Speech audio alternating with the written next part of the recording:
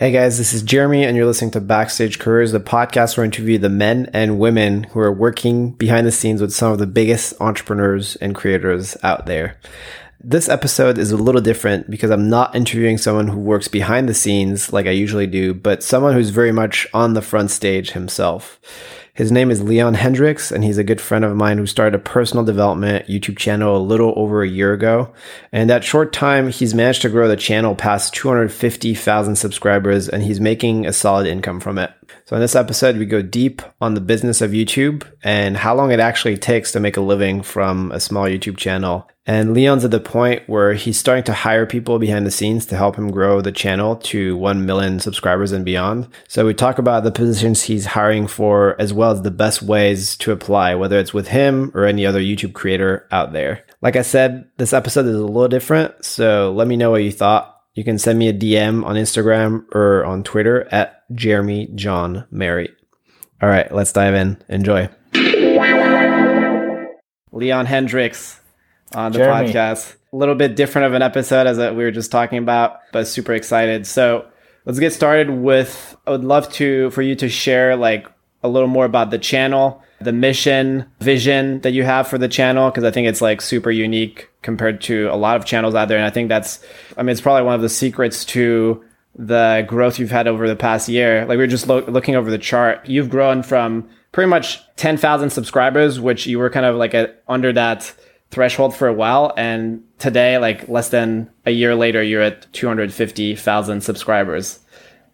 Yeah. Hockey stick. All of a sudden, my life just changed. I was actually about to run out of money from my previous business that I'd sold. And it happened just in time. So, the mission of the channel, or the vision that we have, is that I've always wanted to make self-improvement more mainstream. I wanted to make it cool because ever since I got into this whole like improving yourself and, maybe you could build a business and actually design the life you want. Ever since I got into that, it was a very isolating experience for me because I couldn't relate to my friends back then anymore. And it was really hard to find like-minded people. Over the years, I built many, many friendships with people all over the world, with different entrepreneurs, but it was a hard journey. I'm dreaming of a world where the next generations think the next cool thing is like self-improvement, like improving yourself. Like imagine the viral content on YouTube wasn't pranks or drama or whatever, right? It would be people improving themselves, and that would be the cool thing. So that's the vision that I have, and that's what I want to do for the channel, by also combining entertaining storytelling with practical personal development, and also building a community with members in every major city in the world. That's the vision that we have, and it looks like we're making progress now. Yeah, it does look like that. So you had this vision, like you've always been into personal development and stuff. At what point did you think like, oh, I want to start a YouTube channel? Like how did that seed get planted and how did it grow? Sure. So after selling my first business, which was an e-commerce business, I sold it because I hated it. And I wanted to start something that I was passionate about. And then it took me about a year to figure out what I actually enjoy doing. I was trying a bunch of different things, and I was like, even questioning my identity as an entrepreneur. I thought maybe this is not for me. I thought I would be this person, but maybe I should just get a job and just live a normal life. But that wasn't for me either. And for some reason, I thought it would be funny to make a parody about entrepreneurship or like morning routines, for example. I did a parody video and I just wanted to send it to my friends. And I don't know why I decided to do that. I thought it would just be funny. Just do a little homemade skit with my phone, right? And just send it over to them. And they all thought it was hilarious. You had no intention of publishing this?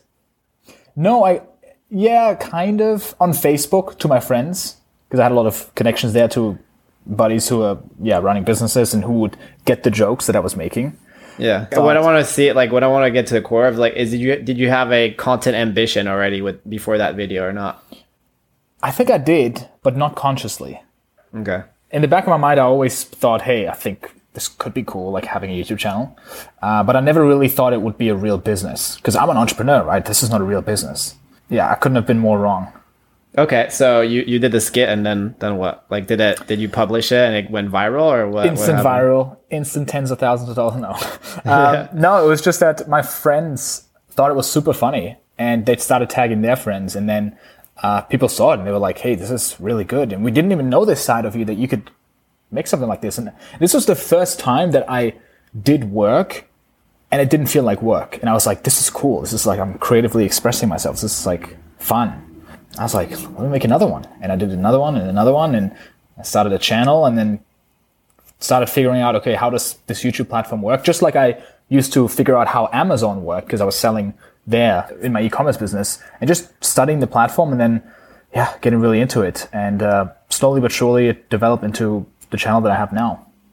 Interesting. Because if I'm not mistaken, you were kind of like burnt out from the previous business stuff you had done, right? And you're kind of like searching for the next thing. Was this kind of like an experiment of like, this is fun? Or like when I met you, which was like about 12 months ago, I want to say a little less than that, you were in startup mode. I really want to dive into it like later, but like you treat it like a business. So at what time did it switch from like, oh, like this is fun, you know, like I'm making these skits to like, holy shit, like this is what I want to do. Let's build a business out of this YouTube channel. I think it was pretty quickly. I think it was after the third or fourth video, I was like, there's something here. And I've always had the vision, after I sold my first business, I've always had the vision to build a community for people that were like-minded. That, you know, some sort of business where it's like, hey, maybe we can run retreats for these people, or we can, I don't know, build a community, a group. I didn't know how to actually do it, but then starting this YouTube channel, I thought maybe somehow I can transition it at some point, in some way, into a community like this. And I was like, I'll just keep going with this. Nice. So what were the stages? Because when we met, it's funny, like I remember thinking like, this guy's videos are so good. He's going to blow up. But you were at like 10K and like if you ask like anyone, like, is this guy going to blow up? Yeah, his videos are good, but like he's small right now, you know, and he's like a small time entrepreneur, but like it's nothing like guaranteed, right? But even before that, I know you had like a bunch of like kind of plateaus, knocking your head against the wall of like, shit, like this isn't working, you know? And so can you break down the different stages of like, you started with skits, right? Mm-hmm. How did it evolve from there? And like, I know you had like a lot of challenges about second thoughts about like the content and like what the format should be and what's meaningful to you. And yeah. So the different stages were that I started making more skits. After a while, I felt like I wanted to do something more serious because I didn't just want to be a clown on the internet because they were really, really goofy. They were so goofy that I unlisted them because I don't want people to see them anymore. But people loved it, and I was always like, oh, it was kind of cringe. But after a while, I started publishing videos of like, kind of like video essays where it's like, hey, you know, for example, talking about loneliness as an entrepreneur. And that also resonated with a bunch of people. But I realized after a while that I didn't want to do the skits anymore. And I decided to start a new channel and then started the channel that I have now, basically from scratch, because barely anyone went over to that other channel. But then I pursued, I was trying to figure out a format that I would enjoy doing long term. And it took me a while, because first I thought maybe I want to do something similar to Yes Theory. Like, what's the message going to be? Is it about like living without regrets, right? Or ticking things off your bucket list, right? But then I thought, I don't know, I was pulled to the entrepreneurship content more again. And and then it started evolving where I was just trying different formats. Some were video essays, some were me going out and doing an experiment, like for example, doing different self-help methods, like for example, injecting myself frog poison, which is like a spiritual ceremony and stuff like that, right? And documenting that. And then from there, at some point, a video took off, which was I wasted $50,000 on fake guru video, because I knew that is a trending topic, and I knew it would be guaranteed views, because I saw so many other channels that had little subscribers and they made a video about it and it just took off, even though it wasn't a good video. And I was like, I don't want to make this video because I don't want to make drama content. I don't want to make exposing content. That's not the audience I want to attract. But then, of course, that video took off. Yeah, and I think, if I remember correctly, you got a call from Mr. Beast after that took off, right? Which is fucking wild. Yeah, exactly. So that video took off. Then other videos started taking off. And then, Jimmy, or Mr. Beast, as most know him, texted me on Instagram. He does that a lot. He gets in touch with a lot of YouTubers where he thinks, hey, I want to talk to them. I want to maybe help them out a little bit. And then, one day I came home and I saw a message on Instagram and I was like, wait, that can't be. Yeah. And, called him and we chatted for like 30 minutes and he gave me a lot of the advice that I already had heard from him from interviews, but hearing it in person was like, okay, I have to do it now. It's like extra accountability. Like exactly. Someone's watching, yeah. Exactly. So the main thing he told me was like focusing more on ideas and titles and thumbnails. And that's my biggest bottleneck. And it was. And then I started focusing on that more and more. And that's when I started having videos that had over 1 million views. One of them has like 4 million views now. So that's when things started really taking off. Nice. So I want to dig deeper into the kind of the investment and the business aspect of the channel. So you said you sold your business, right? And I think you had some money left over from that you were kind of basically reinvesting into the channel, right? You didn't have a job for a while, right?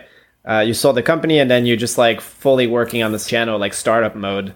Can you talk more about like how much that was and like the mindset you approached the channel with and like treating it like a business and like what was did you see this becoming what it is today? And yeah.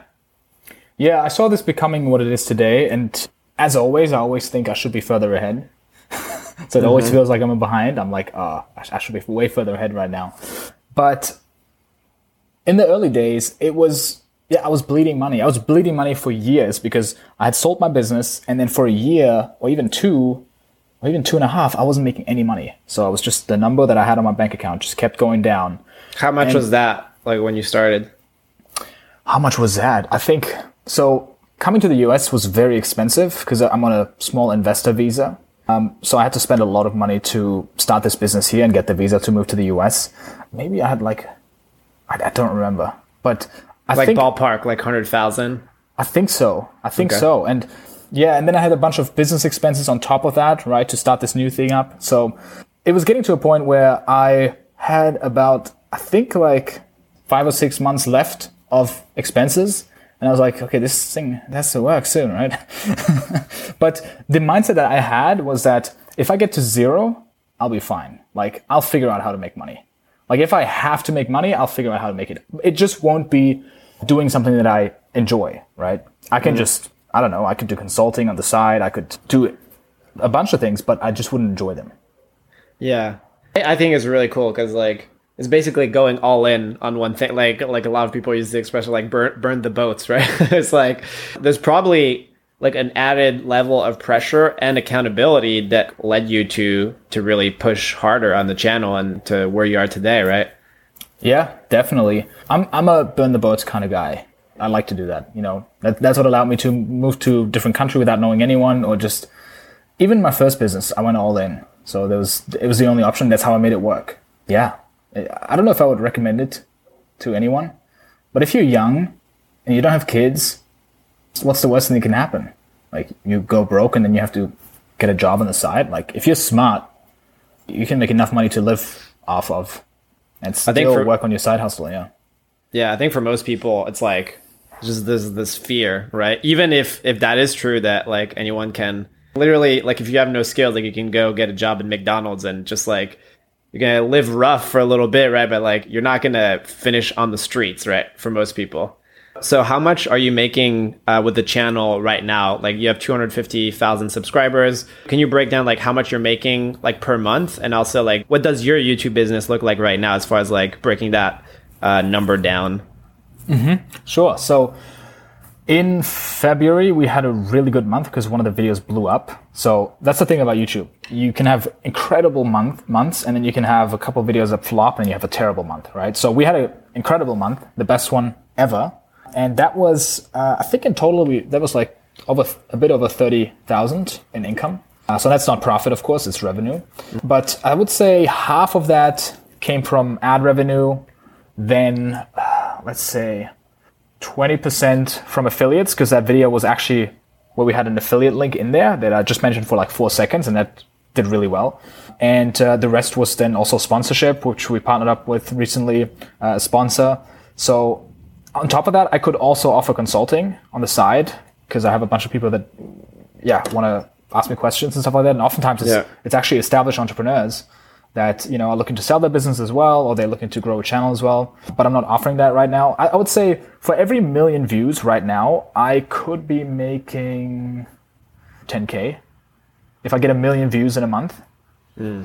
Having said that, I haven't spent much time optimizing monetization. Like, I think if you gave me like a month to like work on monetization, I could double it. But it's just not. You need a business manager. I mean, the thing is you have the skills, but like, that's crazy how big of an opportunity it is. Like, that could be like a backstage position where like someone comes to YouTubers and they help them like, hey, let me dial in like your revenue stuff and like I'll take a cut of the upside, right? Like that's huge. Yeah, I agree. What do your costs look like?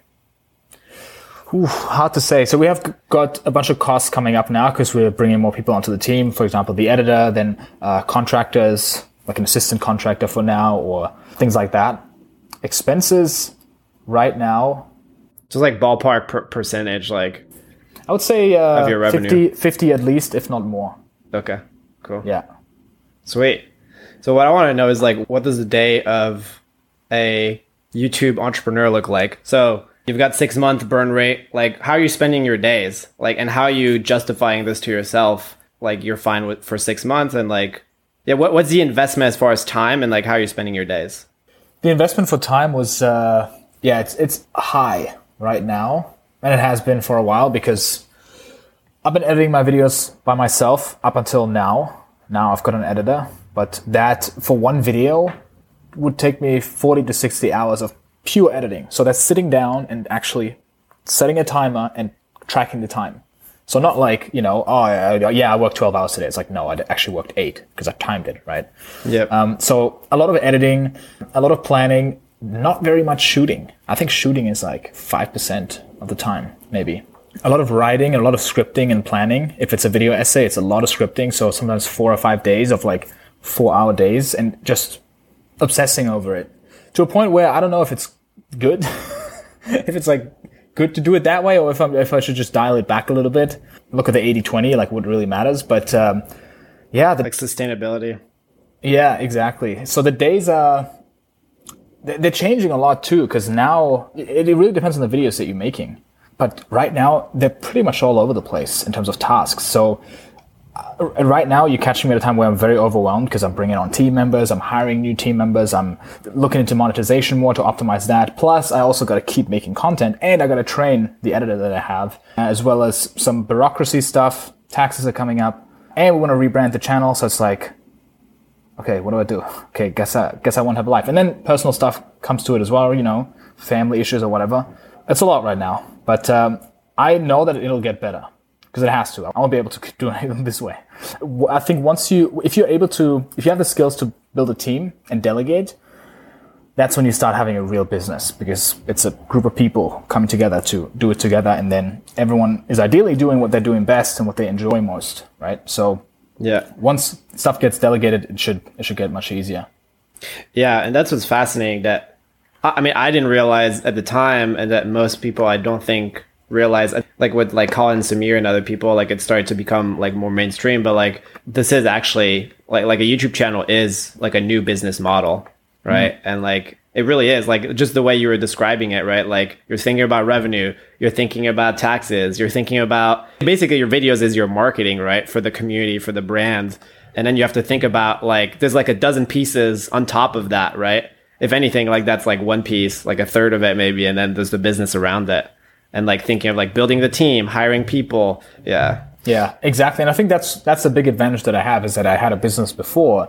Now I can apply a lot of the things and mindsets and beliefs and traits to this, because I know how to delegate stuff. Yeah. Yeah. And that's a great point, because like probably most creators, like most new creators, don't have that background and probably struggle with that, right? And I think a lot of people, just from like looking at people in the same ecosystem, is like they struggle to build the business, and they're creators at heart, and then they kind of burn out because they're not able to build a team and delegate stuff and build a business, like a sustainable business around their channel, right? Exactly. And you have the constant maintenance because you have to keep making videos. I mean, you don't have to, but kind of, right? Like you can't just not upload for 3 months and don't expect a dip, right? Whereas I feel like with the business, once you have a product and the delivery systemized, then you can focus on other things and channels, right? With YouTube, you just have to keep making stuff while then also building the business. Nice. So you escape the rat race to enter another one. It's a rat race. I'm in a rat race, and I don't think I'll continue to be in this rat race for many, many years to come. But I want to make this an enjoyable rat race. I think almost any business is a rat race if you think about it. It's fair. But it's a rat race that you choose, right? So yeah. The last thing I want is just retire and do nothing. Yeah. That sounds horrible. Yeah. I think you mentioned if you have the skills to build a team, but also you need the money, right? And that's something that's changed just recently for you as far as like, hey, like I can now afford to pay like a talented editor, right? Which like we've talked about it together, like those are expensive, right? And so at what point for you did that monetary switch happen? I'm curious, like subscriber wise, what did that equate to? Hard to say. I mean, it really depends on the views. Almost everything follows that, but real monetization came in. I think I had the first $1 a day when I was at, I don't know, probably like a few thousand subscribers, right? But once it started taking off, it's hard to say how much I was making at that point. But, all of a sudden I had enough to not just pay myself, but to pay for the videos that I was making and the expenses that came from that, and actually stack up some money to get ready to hire some people. It really depends. I mean, I think in my niche, a lot of people work with a $4 to $10 CPM sometimes, depending on how much they go into the finance space or entrepreneurship space. So that means $4 to $10 for every 1,000 views. And then sponsorships come in as well, right? So we have a sponsor now too, and that made a big difference. Then on the side, I started offering consulting calls as well. But I stopped doing those because they're just not worth my time at the moment. It's just always more valuable to make another video.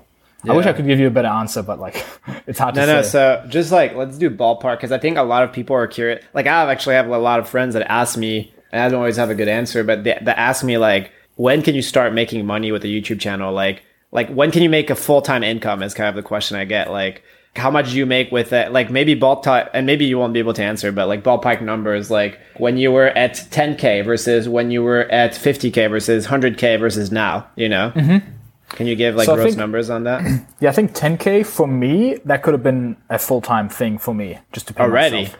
I think so. If I was resourceful enough to monetize properly, yeah. Because I have a friend of mine is making 7 figures in affiliate sales with 10,000 subscribers, right? And he gets 300 to 400 views a video. It really depends on the niche and how skilled you are, because he knows how to negotiate with affiliates, how to make them a great offer, and how to sell through video.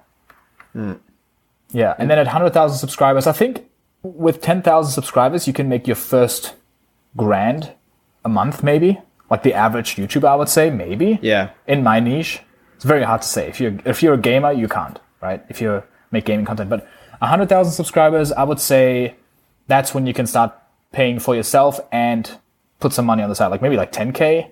But it really depends. It all depends. It's very hard to say. I think at 1 million subscribers, that's when that's where the ranges get even bigger. At 1 million subscribers, you could be making 30,000 a month to 300,000 a month or 500,000 a month. Like it really depends on the niche and how business skilled you are, right?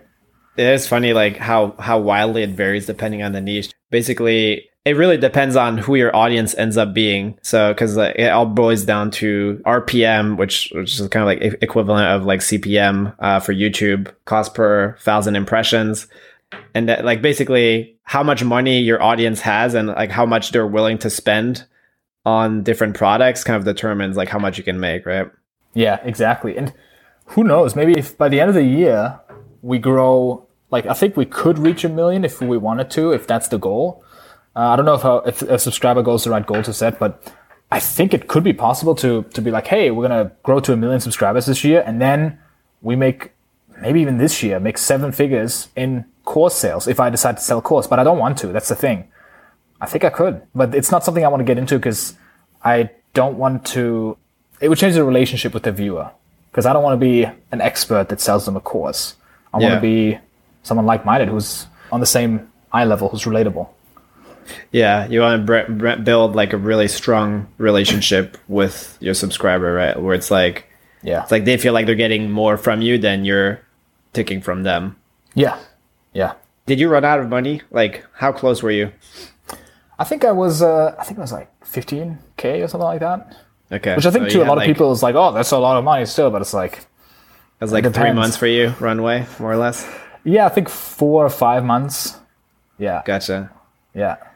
So I want to talk about like the opportunity that a YouTube channel is, and like the opportunities that's opened up for you. Because like the reason I thought of it personally of like, oh shit, like maybe it makes sense for me to start a YouTube channel. Like besides the fact that it's like a great business, right? Like especially once you've scaled it, it gives you a huge amount of credibility, and it allows you to kind of, I'm just seeing like you like to come, basically you can come up to anyone, like any entrepreneur. And because you have value, which is like, hey, I can make a video with you about you, and I can get like 1 million views, 1 million eyeballs on whatever product you're trying to, like if someone's doing a book launch, someone's like selling a product, like I can get 1 million eyeballs on whatever you're trying to promote by featuring you in your story.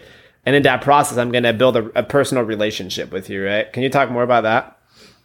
Yeah, so it's a very powerful resource that you have when you learn the skills of YouTube, because you can direct eyeballs. If you know how to make clickable titles and thumbnails and tell a good story, you can make a video blow up and you can direct eyeballs. And you control distribution, which is, look at history, it's always very powerful. I think that's how Rockefeller got so rich as well, right? I could be wrong with that, but I think I heard that at some point. But yeah, the cool thing about YouTube too is that it's networking at scale. I could go to an event and network with like 100 people here at South by Southwest in Austin. Or I could put out a video that would attract these people, and they watch the video. And not only are they going to watch it, but they're also going to feel like they kind of know me, right? And they know my face. They know what I sound like. So it's not like a podcast where you can just hear them. You know, I always thought podcasts would be great because you can network with people. YouTube is even better because they can see you as well. And you're in that position of authority, right? Like there's something about you being behind the screen and people like you getting like thousands of views or like millions sometimes, right? It's like, oh shit, like it's like you've built a business, right? That's like you sold that for like a couple $100,000, which like in entrepreneurial world is like small, right? But like it gives you massive amount of credibility, which I think is a huge appeal to, I mean, this business model specifically. It just opens a lot of door, I would imagine. Yeah, and now with the content that I make, we feature entrepreneurial stories sometimes, or we hang out with an entrepreneur who has something interesting to share. And it's become a really powerful networking tool, right? Where now I could come and get in touch with some of my heroes, right? Depending on how the channel grows, or depending on how much work we put in, we could make a video with Tony Robbins, right? Or whoever else is, you know, usually hard to get in touch with, but we're like, hey, we can get a lot of eyeballs to something that you're launching or you care about, and do something with that. So, and also the nature of my audience is really exciting because we're attracting not 15-year-olds who are into Fortnite. We're attracting people who want to do something with their lives, who want to have an impact and are improving themselves, right? The doers, the ones that want to make stuff happen. So if you bring those people into one community, what can you do? Like, where can you direct attention? What are the big problems in the world that you can tackle if you know how to tell a story, and you can assemble those people and throw them that way, right? So yeah, it's influence. It's influence. Yeah. That's powerful, man. And so now going into hiring an editor, can you talk about the challenge, like the challenge that has been? Because it's been a couple months that you've been telling me that like you're hiring an editor, and literally we had a couple calls where you're like, this is so hard, like banging your head on the table of like I can't, you know, why do you think it's been such a challenge? So the challenge with finding team members on YouTube is that it's such a new space. And you might say like, oh, YouTube, it's been around for, I don't know, 15, 20 years now, 15 years. But it's like, yeah, the thing is, YouTube only now is coming to the stage where creators are not just individuals, but the next stage looks like, hey, there's going to be actual companies, media companies that are running these channels. Like MrBeast isn't a dude making videos on the internet. It's a big company. I mean, depending on what you mean by big, but you know, I think they 50 have plus, right? Exactly, right? So they work with a lot of people, and this space is so new that you can't hire somebody to be like, oh, I'm looking for someone that has experience with YouTube. Because the people that have experience with YouTube, they have their own YouTube channel. Same with the editing. So the editing on YouTube is so specific that you don't just have to know how to tell a story, you also have to know how to keep them engaged. Because if you're in a movie theater, you can't just click off. You don't see video suggested on the side. And a movie doesn't have to keep people's attention, right? Whereas with YouTube, you're constantly competing. And if you lose their attention for too long and it's kind of dull for a bit, they might click off and then the video won't perform well. So learning how to do that, I think it combines copywriting with storytelling, knowing how to hook people throughout the story multiple times. That is a very hard skill to learn. It depends on what you mean by very hard. But if you take the time, like I think you can teach someone within 6 months to edit really well on YouTube. But it takes time. It takes time. And especially hiring an editor, it's an artistic profession, right? There's a lot of creativity comes into it and a lot of subjective things. But there are rules and fundamentals and principles that you can stick to. And I'm trying to distill those and actually learn, okay, why do I do it this way? And then pass it on to the editor. But yeah, it's a real challenge for anyone. And that's what makes it fine for me. If it was just a challenge for me, but for everyone else it would be easy, that would be a problem, right? But because it's hard for everyone, I'm like, cool. That's an obstacle that I can overcome that most people won't. Yeah, 100%. You found someone now, seems like, or you're trialing someone. What was different about him? Attitude. Just that. So when it comes to skills, yeah, he has experience with editing for TV, but I knew that I would have to train them up from the beginning. Like if I found somebody who had almost no experience with editing at all, but I knew, hey, they're going to love editing and I'm going to bring them up. I'm going to teach them everything I know and it takes me 6 months. That's cool. As long as they have the attitude and they're really hungry.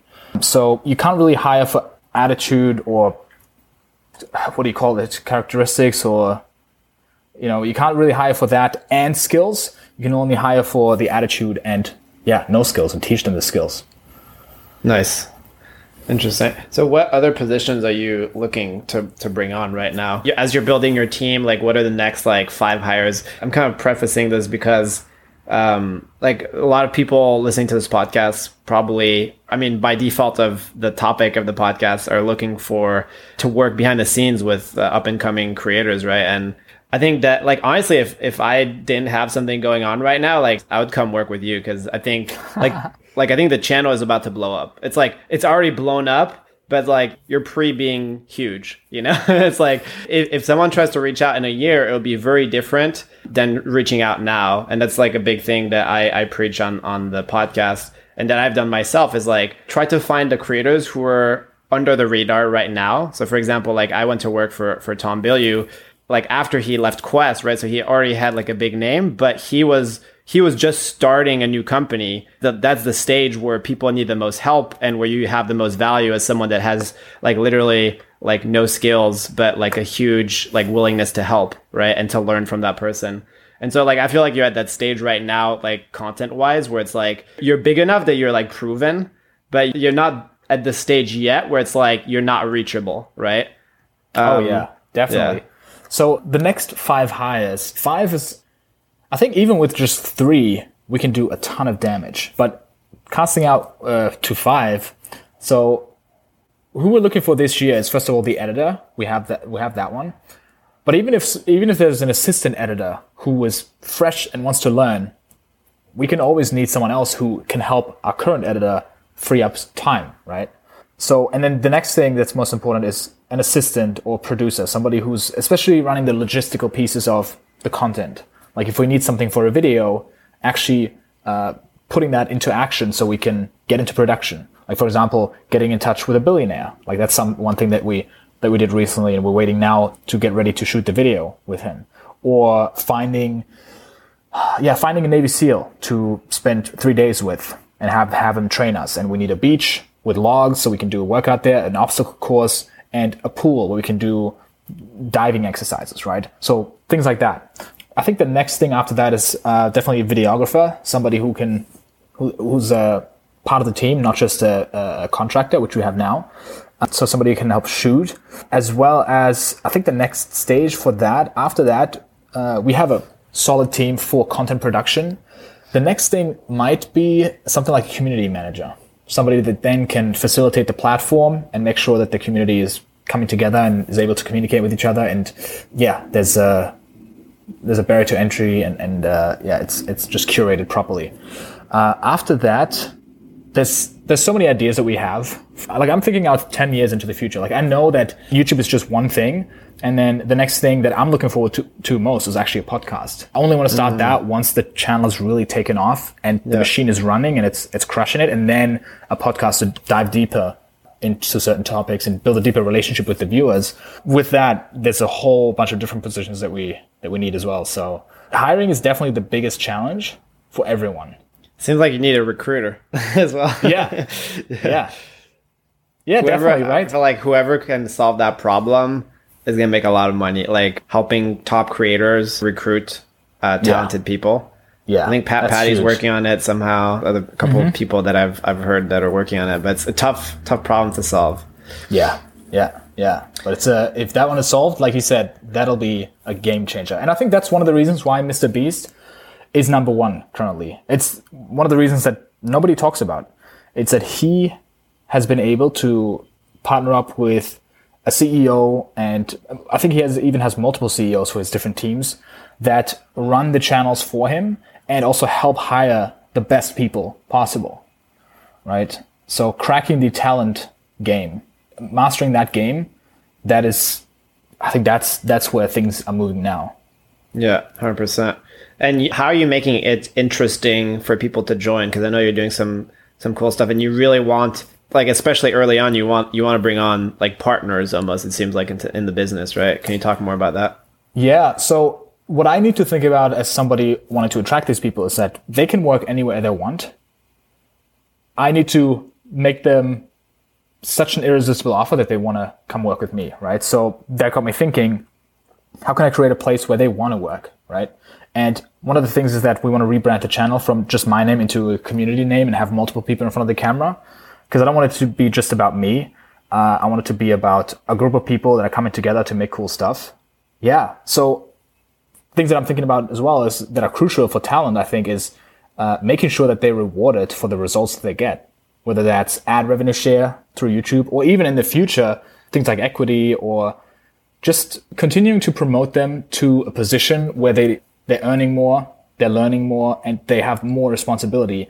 Like, one of the things I'm thinking about now already is that I know that in the long run, we're going to have our own standalone businesses that are launching outside of the channel that are its own companies, and then putting someone in place there that can maybe run that business or own half of it, and they're going to be the CEO of that, right? So these are the things that I'm thinking about right now.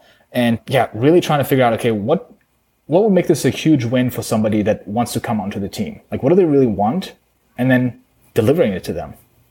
Nice. Yeah. Another thing I want to kind of dive deeper into is, how do people stand out? Because like we just mentioned, like for the editor position, like you probably reviewed, like, I don't know how many applications do you review? I would say a couple hundred, maybe. Yeah, a couple hundred. And I don't want to put words in your mouth, but it seems like 90+% were just not up to par. They weren't even worth looking at. And then the other ones is like, just didn't stand out. So like, let's say for the producer role that you're looking to hire for soon, how can someone, like, whether people want to work with you or with someone else, I think you have a unique perspective in sharing of, like, you being the person that's looking at the applications. How can people stand out and catch your attention so that you're like, shit, I want to work with this guy. Like, I need to do anything I can to bring him on. Yeah. So it's funny because when I first talked to my editor now, I was like, wow, there's something different here. There's something very different about this guy, right?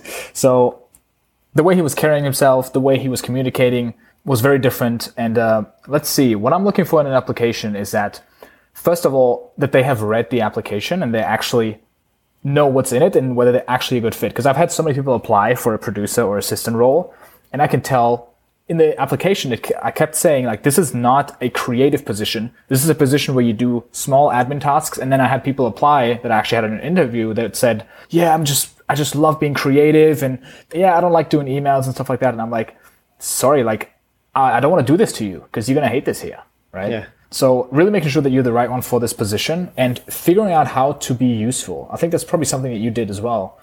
Or just showing that you really want it by submitting a good application. So the way I would do it, I had kind of this mindset that I could work for anyone if I wanted to, Like if I wanted to work with Tom Bilyeu right now, I would just make him an incredible video, and one that's so good, and maybe even like take weeks to make it, where he can't say no. Yeah. Right? And it's not like that I'm expecting that from people, because it doesn't even take that much for somebody like me to be impressed, right? Like if you communicate concisely and you get to the point and you actually know what I'm looking for and you just deliver that, that's all I'm asking for. But most of the bad applications, it seems like they didn't even try, like they didn't even read it properly. So yeah, one thing, like, and this kind of maybe controversial, but like putting all your eggs in one basket, I feel like is a good approach, because I feel like a lot of people, a lot of the times, like people are applying to like a dozen jobs, right?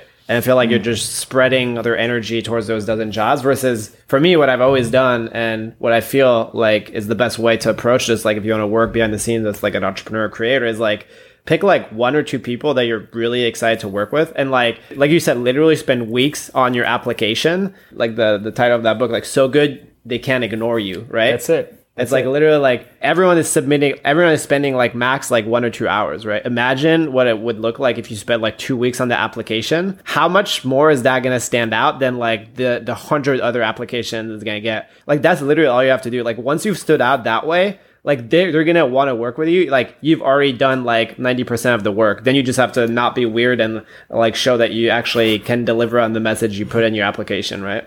Yeah, that's it. Totally agree. Because most of the applications, you can tell by their language, they're just like, who knows, maybe it'll work out, right? It's like, I just wanted to try my luck. And it's like, immediately, like, I'm just like, no, like, don't just try your luck. And like, I even had people email me who were like, Leon, I've been thinking, and I realized this position is a good one for me. So just text me and I'll get back to you. And it's like, do you think you're doing me a favor? But I can't find anyone that wants, it's like, it's some people, yeah, they don't have they're not able to see the perspective of somebody looking to hire someone, right? So just like you said, if you go all in on one thing and you take that job, you don't just apply for it. You're like, hey, this is my job. I'm taking it. And even if it takes you a month, even if it takes you multiple applications and multiple tries, like even if it takes you working for free for a month, again, I don't expect people to, and I don't want them to work for free. Yeah. But that's what I would do. Yeah, there's many stories I can tell even when I was a backpacker in Australia traveling that I could tell about this topic, because everyone was struggling to find jobs and I had jobs left and right. Please, go ahead. Yeah? Okay. So when I was in Australia, everyone was struggling to find jobs, and I was living with these 8 people in one tiny apartment. There were like bunk beds and everything. It was a disgusting place. It was full of cockroaches. There were even mushrooms growing in the corner. It was really bad. It was a wild time. But they all got invited to this job interview. And I was like, hey, I'm going to come as well. So it was a group of 20 people that applied for a job. And it was basically the guy running the company was like, yeah, one of you is going to get the job. And we were like, oh, wait, what? We're like 20 people here, right? Or maybe we weren't 20. I think we were like 10 or 12 maybe. And it was like, damn, okay, only one of these people is going to get the job here. And we didn't know it at the time. But then we did different exercises over the course of like 2 or 3 hours. The first exercise was like a debate, and then half of the people were sent home. Another exercise, the other half was sent home. And then the last exercise was you had to go out on the street and like sign up people by just, I don't know, you just had to ask them a question and write down the answer. And whoever had the most answers got the job. I just ran around like a maniac and I got the most answers by far. And I was like, I got the job. And it was this job where you basically stand on the street and you sell people something where you're like, hey, nice shoes. Hey, do you want to sign up for this crap, right? Yeah. Whatever. And the guy came up to him and he was like, okay, looks like you got the job. So can you start tomorrow? And I was like, I actually have a job interview in a couple of days and I wanted to wait for that one to see what they offer me. And he was like, we just spent a day trying to find you. Now you don't want the job? Like either you take the job or you don't. But, you got to decide now. And I was like, okay, I'll take the other job. Like, I'll go to the other one. And I declined, right? And he called me later on. He was like, we're going to offer you more money. Please come work with us. And I was like, nah. And then I went to the other one and I got that job too, right? And that's when I started realizing it's actually not that hard. There's no competition because nobody's really trying. Everyone else that I lived with in Australia, they were all doing the minimum possible, as little as possible to get the job, right? Whereas I was just like, hey, this is my job. I'm taking it. Same with when I was in construction. I was working in construction. I got the job. When I left, the guy was like, can you please stay? We're going to pay you more, right? And I was like, no. And then I got a friend to get that job, and he was like, how did you do this job? Like, I can't, my body is done. And the employer told me as well that, oh, you want to step into Leon's footsteps? Good luck.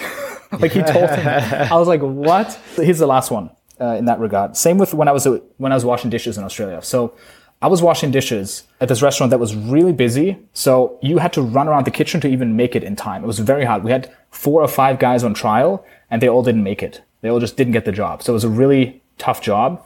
I ended up leaving too. They also wanted to offer me more money, but I said, no, I want to travel for like 3 or 4 weeks because I had only limited time left in Australia. And then after 4 weeks of traveling, I wanted to work for 2 or 3 more weeks for them. I think it was 3 weeks. And I called them, can I work for you again for 3 weeks? Because I want to get some more money because I want to travel to Southeast Asia.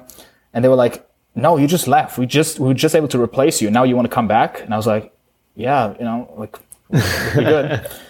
And then they ended up firing that guy so I could work there for 3 weeks. That's hilarious. At that point, I realized it was like there's not much competition out there. There really isn't. If you really want the job and you're somebody that does whatever it takes, and it doesn't even take that much, you're going to get the job. So, yeah, the takeaway is like, there's this quote that I like that Tom always uses, like, there's always room for the best, right?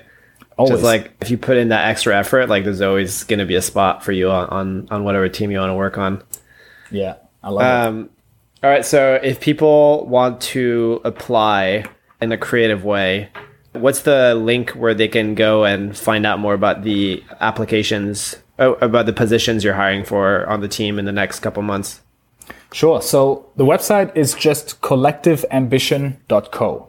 So that's collectiveambition.co. And on that page, we have, I think it's just for hiring. We have the vision, where we want to go for the next 3 years. Yeah, and then you can apply. So there's currently looking for an assistant. And then, again, there's always room for the best. So we also put on a way to apply, even if there's no open positions. Because, yeah, dude, I like love you said, or like Tom says, there's always room for the best. So that's like if you find an opportunity, if you're watching, like if you go and watch Leon's video and you find an opportunity that you can kind of add value to him or create your own position within the business, that's your shot right there. That's it. All right, man. This was great. Thanks for doing the interview. I think sure. A lot. I mean, you've honestly made me think.